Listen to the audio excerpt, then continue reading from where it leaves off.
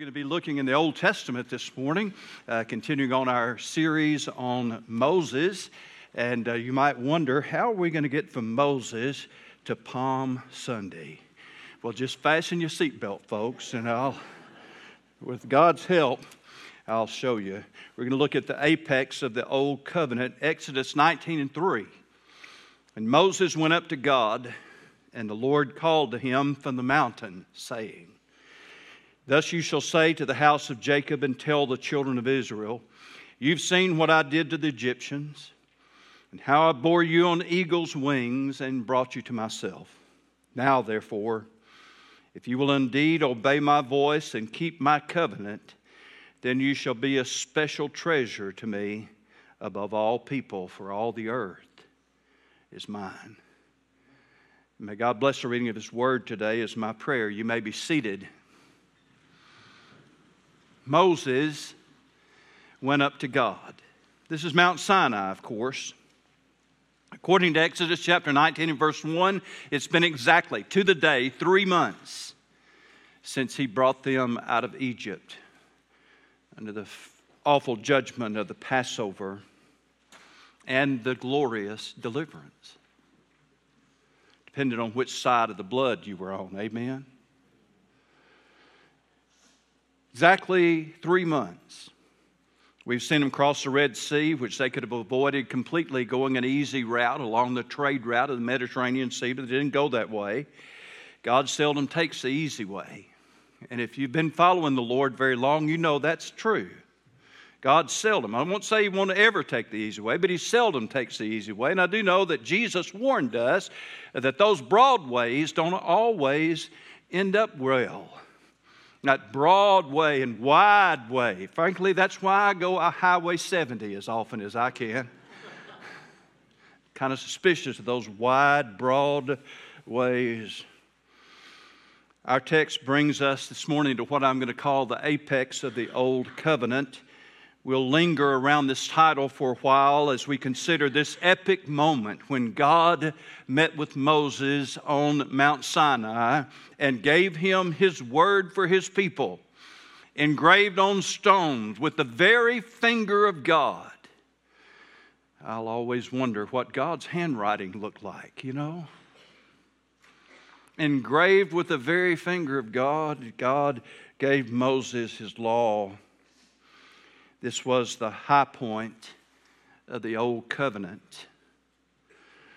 Last year was an incredible year, an unusual year for our country as the Mississippi River hit historically low levels all the way from Cairo, Illinois, down to Baton Rouge, Louisiana, and maybe further north and further south. That was just the table I looked at, just had from Cairo, Illinois to Baton Rouge. The previous low water levels had been set back in 1988, but most of these were eclipsed last year by from 1 to 2 feet. That's a lot. We usually, though, hear a whole lot more about the high water levels. And in our part of the world, the high water level of the Mississippi was set back in 1927. But the most recent flood that made the top 10 back in 2011. I had the privilege of standing on the bank of the Mississippi River last fall, looking down a steep bluff to the waterline, far, far, far, far down. Actually, it wasn't the Mississippi, it was Arkansas, but it's close enough, okay? It's down there where the two rivers came together and outside of the duplication there. But I did cross over the Mississippi River when it was down low, and if you did, you remember what it looked like. What was amazing to me was to stand there looking way, way down at the water and remembering that my friend had showed me a place in his cabin where the water got to just a few years ago when it was so high. And back in 1927, it was about 10 feet higher than that. It's hard to imagine. I mean, 60, 70 foot higher. The apex, you see, is the high water point. The low water point. We know that those always come. They're set for us. The apex. Once the river crests, it may hold that crest for a few days, but then it's going to begin to go down. The apex. The apex of the Old Covenant comes when Moses met with God on Mount Sinai and received the law. The old covenant would never again reach that high point. It was downhill all the way from there. And it's crucial for us to understand this. It's crucial to our understanding of the doctrine of salvation and God's plan and purpose for redemption, God's plan in Jesus Christ. And we're going to see that play out this morning. And I'm going to start at the beginning for the benefit of those of you who may be new believers. You know, if you've looked at the Bible much at all, you know that it's divided into an Old Testament and a New Testament. That speaks of the Old Covenant and the New Covenant. A crucial passage about this is found in the Old Testament book of Jeremiah, where Jeremiah said in Jeremiah 31:31, "Behold, the days are coming, says the Lord, when I will make a new covenant with the house of Israel and with the house of Judah, not according to the covenant that I made with their fathers in the day that I took them by the hand to lead them out of the land of Egypt, my covenant which they broke.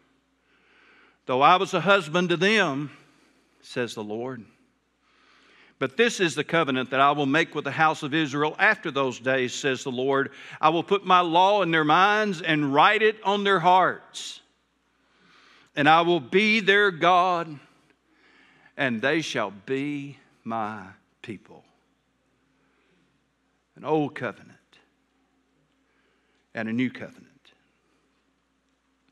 And as we go through the time when Moses met with God on the mountain, that apex, that pinnacle point, the high water mark of the old covenant, we'll see God writing out those details of the law. And those details of the law would be broken both literally and figuratively, as we'll see in coming weeks, by the children of Israel. Jeremiah tells us the new covenant would not be written in stone. It would be written on the hearts of people. And the Word of God would not just be in a book, but it would be in our minds. That's the new covenant. Because of this new covenant would be a superior covenant. It would be an eternal covenant. And Jesus tells us how that new covenant is going to come to pass. In Matthew chapter 26 and verse 28, He said, "This is my blood of the new covenant, which is shed for many for the remission of sins." Now, Jesus was not saying, as many people unfortunately believe, that when we take communion and drink the cup, it literally takes away our sins, or that it literally becomes the blood of Jesus. It does not. In fact, Jesus would say, "I will not drink any from henceforth of this fruit of the vine." So obviously, when Jesus implemented the Lord's Supper, He was not saying, "When this is my blood," that this was literally blood. No, they understood what He meant. This is a picture of His blood. That's what He was saying. And the people who believe the most, strangely, that somehow by drinking that communion cup, it takes away your sins, the people who believe that the most don't drink the cup.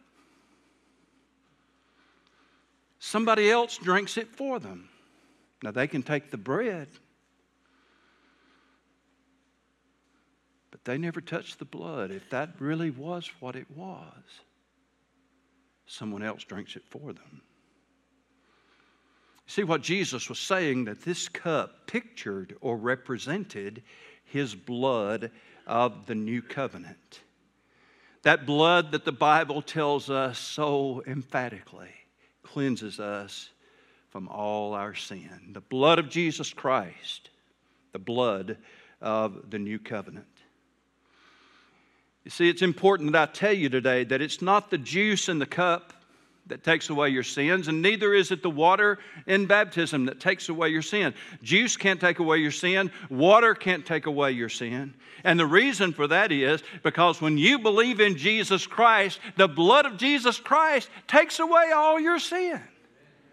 There's nothing more for the juice in the cup or for the water in baptism to take away. Where's that found? It's 1 John chapter 1 and verse 7. And the blood of Jesus Christ, His Son, cleanseth us from all sin. Not some, all. All. Now, in order, though, to get this new covenant, old covenant, this new covenant that is brought about through the blood of Jesus Christ, in order to get this firmly set in our minds, We're going to build our discussion of this and begin our discussion of Moses and the time when he went up on the mountain, the apex of the Old Covenant. We're going to build it around a couple of New Testament passages that discuss this event in great detail. And you'll see that as it plays out. Primarily, that's 2 Corinthians 3, a little bit in 4, and Hebrews chapter 10, with just a little bit in chapter 8. And we'll start there as we look then at the shortcomings of the Old Covenant. The shortcomings of the Old Covenant. This was the Old Covenant that the apex, it's where it started at. It was at its highest point when Moses went up on the mountain with God. But the writer of the book of Hebrews tells us in Hebrews chapter 8 and verse 7, if that first covenant had been faultless, then no place would have been sought for a second. But finding fault with them, he says, behold, the days are coming, says the Lord, when I will make a new covenant with the house of Israel, with the house of Judah. Does that sound familiar? It should. He's quoting from the prophet Jeremiah that I read you just a few moments ago. And so he brings up that passage, that critical passage in Jeremiah, where Jeremiah prophesied that God was going to make a new covenant. He makes an obvious point. If the old covenant would have been everything that was needed, God would have made provision for a new one. The very fact that we needed a new one meant that the old one wasn't sufficient. There was a fault in it. Now, Paul would tell us in Romans chapter 7 that the fault in the old covenant was not in the law. The law was fine. The fault is in us. It's our own sinful, fallen human nature, he says in Romans chapter 7. But the essence of it is this. The law could show us our sin. And it still does, by the way. But the law had no provision by which those sins could be removed or taken away. Hebrews 10:1. See, this is Hebrews 10. For the law, having a shadow of the good things to come and not the very image of those things, can never with these same sacrifices which they offer continually year by year make those who approach perfect. Moses received, you see, while he was on the mountain with God, he received that elaborate system of animal sacrifices that were part of the Old Covenant, but the blood of those animals could never take away sin. They were designed to be a picture of the sacrifice of Jesus Christ. And they go all the way literally back to the Garden of Eden, to the first man, Adam, and the first woman, Eve, and the first sin by humanity. When God killed animals and took their clothes in to provide a bloody covering for Adam and Eve and hide their nakedness. This introduced the principle of the blood atonement in the Old Testament, whereby a covering for sin could be provided. But it didn't take the sin away. Verse 4 of Hebrews 10, it's not possible that the blood of bulls and of goats should take away sin. Under the law then, you see, men could see their sin. They could see their badness. But it couldn't take their badness away. If a sacrifice for sin that they offered in that way, the writer of the book of Hebrews brings up in Hebrews 10 and 2, if they could take away sin, then would they not have ceased to be offered? Then why did they have to keep offering? That's the point that he's making.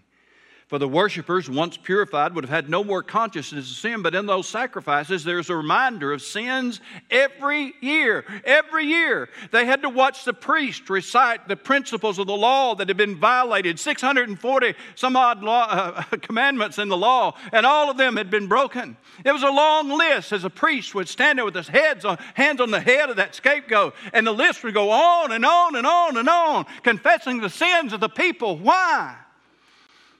To give them a reminder, year by year, by year, by year, by year. It was a reminder of the sins that they had committed. Sins that were being laid upon this scapegoat, but next year they'd have to come back and do it all over again. It was a reminder of their sins every year. And so the first fault that was there in the Old Covenant was that the Old Covenant could show them their badness, but it could not take away their badness. But then it also brought blindness. So we see the writer of the book of Hebrews, Hebrews chapter 10, is going back to this same moment that we're seeing in Exodus 19, Moses going up on the mountain getting the law, but we also see then that same thing happening in 2 Corinthians 3. Verse 13, unlike Moses, who put a veil over his face so that the children of Israel could not look steadily at the end of what was passing away. Now, Paul is referring to something that's not going to happen until Exodus chapter 34. But in case you don't remember, Moses went up on the mountain with God, spent the time with God, and came down from the mountain with his face glowing so brightly that people couldn't look at him. And so Moses put a veil over his face. Initially, Moses didn't know that his face was glowing.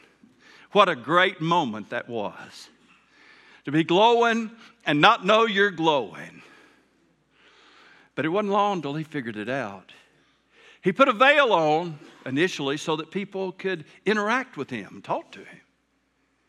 But he kept it on because the glory was fading away.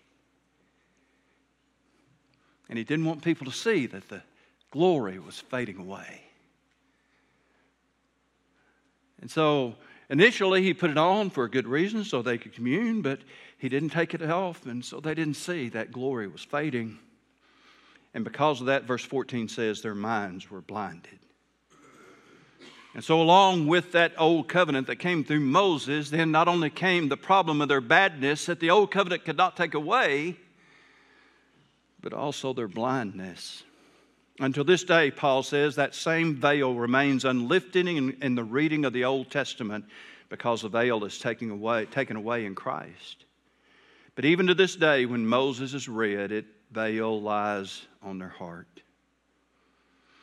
Because the people didn't see then that the glory was fading, it put that veil of blindness on their hearts so that the law, with all of its rules and rituals and sacrifices, would never bring them into the presence of God. Even Moses could not have a face-to-face moment with God. For God would tell Moses, no man can see my face and survive. Even Moses couldn't have a face-to-face with God. But he did see Moses' back, and we'll have a great time in that message in a few weeks. We will. He did allow Moses to see his back, and he hit him in the cleft of a rock. It's a great story. Moses' experience with God was never duplicated. No one else spent time with God and came down from that encounter with God with their face glowing like Moses did. Moses couldn't teach people how to glow. Couldn't. He couldn't make any provision or even write it down in his law that said, do this and then you'll glow. No, it never happened again. No one else was able to attain to the same experience that Moses had. Only him. Elijah would go to heaven without the touch of the death dew upon his brow, R.G. Lee said. Go out in a flaming chariot of glory. But Elijah's face never glowed. Solomon would build a temple and have incredible visions of God, but Solomon never glowed with glory. Daniel would have marvelous visions and revelations and was greatly beloved, as would Ezekiel. But Daniel nor Ezekiel would ever glow with glory. Samuel, David, Isaiah, Jeremiah, the list goes on and on and on and on and on. No one ever glowed with glory like Moses did. He could experience that, you see, for himself, but he couldn't pass it along to anyone else. And so we see then that the old covenant didn't deal with their badness, their sinfulness. It didn't deal, and it caused them blindness because they did not understand that the glory of the old covenant, this apex crowning moment, this high water mark of the old covenant, that it was going to be downhill from there, that the best that they were ever seeing was when Moses came down from the mountain with the Word of God in his hands, glowing with the glory of God.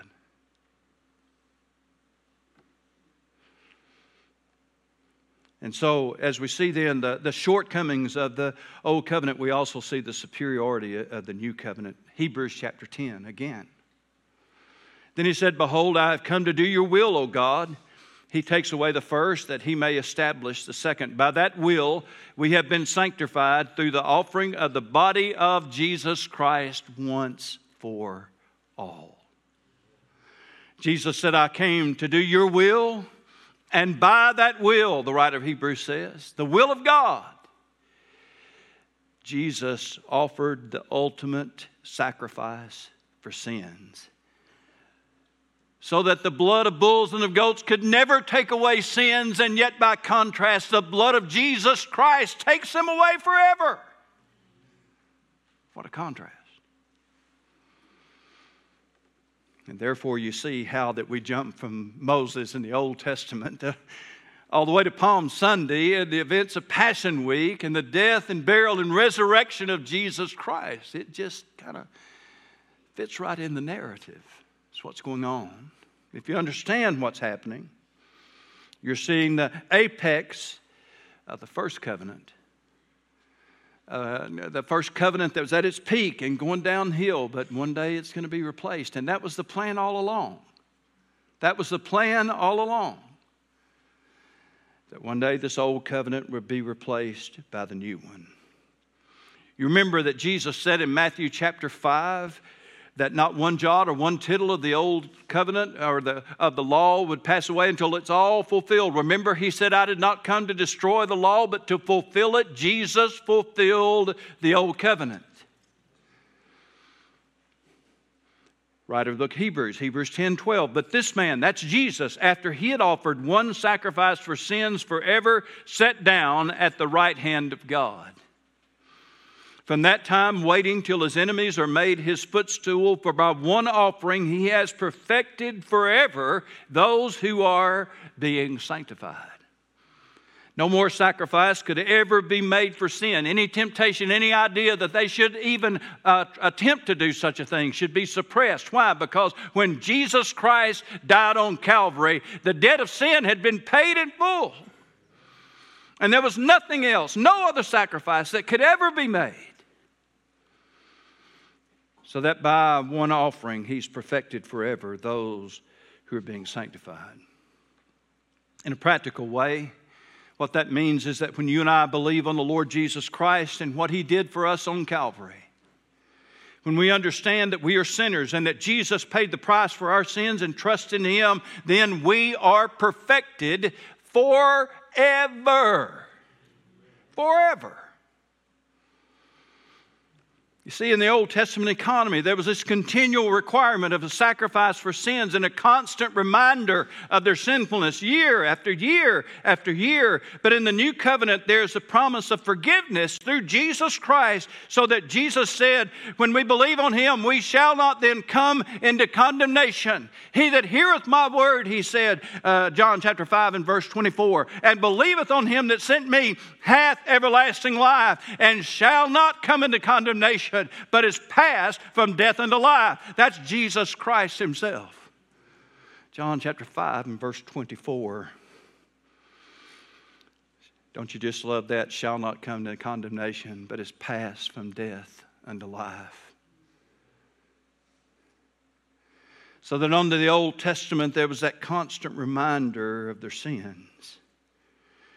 But you know what do we remember in the New Covenant? We remember that our sins are paid in full by the blood of Jesus Christ, who cleanses us from all sin. So what the law could not do, God did. By sending his own Son in the likeness of sinful flesh and for sin, he condemned sin in the flesh. He provided a means by which the guilt of our sin could be taken away by faith in the blood of Jesus. That's how the New Covenant deals with our badness. But it also deals with our blindness. And again, back to 2 Corinthians chapter 3. Nevertheless, when it shall turn to the Lord, the veil shall be taken away. Now the Lord is that Spirit. And where the Spirit of the Lord is, there's liberty. But we all with open face, unveiled face, beholding as in a glass the glory of the Lord, are changed into the same image from glory to glory, even as the Spirit of the Lord. So that with Moses in the Old Covenant, the glory was fading, but not so with us. You know what that word from glory to glory means? It means the best is yet to come. We're going from glory to glory. There's an ever-increasing glory as we are changed into the image of Jesus Christ. What takes the blindness away? The Holy Spirit of God does, who lives in us. As He takes up residence in, He works to change us into the image of Christ, our ultimate and eternal destiny.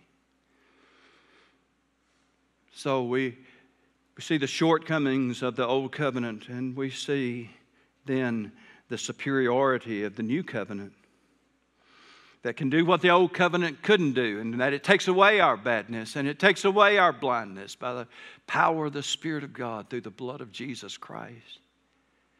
Then we also notice the sufficiency of the new covenant. 2 Corinthians chapter 3, again, remember 2 passages, Hebrews 10, 2 Corinthians 3. All of them going all over what happened with Moses on the mountain. Giving us this Holy Spirit-inspired commentary, telling us what was going on, how it happened, why it had to play out this way. 2 Corinthians 3, verse 6, who has also made us sufficient as ministers of the new covenant, not of the letter, but of the Spirit. For the letter kills, but the Spirit gives life. But if the ministry of death, written and engraved on stones, what Moses brought down from the mountain, if the ministry of death, written and engraved on stones, was glorious, so that the children of Israel could not look steadily at the face of Moses because of the glory of his countenance, which glory was passing away, how will the ministry of the Spirit not be more glorious? The passage makes a simple point. Eternal things are more valuable than temporary things. It's a point made again and again in Scripture as we're called to set our affection on things above and not on the things on the earth. Moses' glory was temporary. Moses' glory was not transferable. Moses' glory was an experience he had, but he could not pass that experience on to anyone else, and nobody else ever got that same experience that Moses had. But the ministry of the new covenant, then through the Spirit, and might you not notice, that is ministered by us. God has made us. Paul was writing to the church at Corinth. Us, New Testament believers, are included in this. Sufficient as ministers of the new covenant. And that means, basically, that we can do what Moses couldn't do. We minister the new covenant to others. So that the experience that we've had with the blood of Jesus, we can pass on to others. We can't do it, of course. That's why he tells us it is ministered by us. How that God then has made us sufficient as ministers of the new covenant, not of the letter, not like we did in the Old Testament, not with those points that were written down in stone, but things that are written in our hearts. And because of this, he says this new covenant is more glorious than the old one. Now, we might struggle a little bit with that. We've got a church full of believers here this morning. But I'll be honest with you, I don't see a glowing one in the house. And if I'm glowing and from where you sit, it's only because these lights are so bright. It's not because not one of us had to put a veil on. No, I don't see a veil anywhere in the house. He didn't have any. I knew I forgot something this morning. I forgot my veil, sorry. No, there's not a veil anywhere. Nobody's glowing. So surely that old covenant was better than the new? No. And I tell you that not on the authority of Richard, I tell you that on the authority of 2 Corinthians 3. Which tells us that the ministry of the new covenant is more glorious than of the old. And so he'd say to them in 2 Corinthians 3:3, and I love this, clearly he said, you are an epistle of Christ. Written not with ink, but by the Spirit of the living God, not on tablets of stone, but on tablets of flesh, that is, of the heart. You see, the heart in Scripture represents the spiritual side of us, and your spirit and mine has the handwriting of Jesus Christ all over it. He did not write on tablets of stone. He has written all over our hearts, on the spiritual side of us. And not only that, but it's clear. You are, clearly, you are an epistle of Christ, ministered by us, written not with ink, but by the Spirit of the living God. Not on tablets of stone, but on tablets of the heart. Something that can be seen and understood by people. Remember, Paul was writing to folks at the church at Corinth, far from perfect, far from sinless. We know a lot about the struggles of those people, but clearly they were an epistle written out by Christ on your hearts. You see, this doesn't mean that we're sinless. That doesn't mean that we're perfect. It doesn't mean that we're without flaws. It means that when you were saved, Jesus Christ made an eternal difference in your life. And because the Holy Spirit lives in you and the Holy Spirit lives in me, then we are an epistle. And it is not an epistle of how that God is going to make perfect and sinless people out of this old thing. It's not. This old thing, if you want to know more about it, come tonight. And we'll be talking about it in Romans chapter 8. This old human body is so bad and so corrupt that God's not even going to bother to take it to heaven. This thing is going to be changed in a moment, in a twinkling of an eye. But until that happens, we're going to struggle with this. But what it does show us is that the struggle, though it is real, is actually working out to sanctification. God grows us. He changes us. Day by day, week by week, here a little, there a little, precept upon precept, line upon line, He changes us. And while He is changing us, He is also working in us to be sufficient ministers of the new covenant so that you can in turn shine in the hearts of other people. So the discussion goes on then. Remember 2 Corinthians 3? The discussion goes on in 2 Corinthians 4. For it is the God who commanded light to shine out of darkness, who has shone in our hearts to give the light of the knowledge of the glory of God in the face of Jesus Christ. God put His light in us. Remember, Jesus said, "You're the light of the world. A city that's set on a hill cannot be hidden." Paul would go on and say in Philippians 2:14, "Do all things without complaining and disputing, that you may become blameless and harmless children of God without fault in the midst of a crooked and perverse generation, among whom you shine as lights in the world." It's a message for another time, although I can point it out to you quickly, that he said, "Do all things without complaining and disputing." If you just live your life without grumbling and arguing all the time, you will stand out in this sin-cursed world. And when somebody asks you what is different about you, what has changed about you, I remember how you used to be, what has happened to you, you can say that I've had an encounter with the living Lord Jesus Christ. And anything good that's going on in me is what He's doing in me. He makes us sufficient ministers of the new covenant. So we can ask our children, what's it mean? And they'll tell you, this little light of mine, I'm going to let it shine.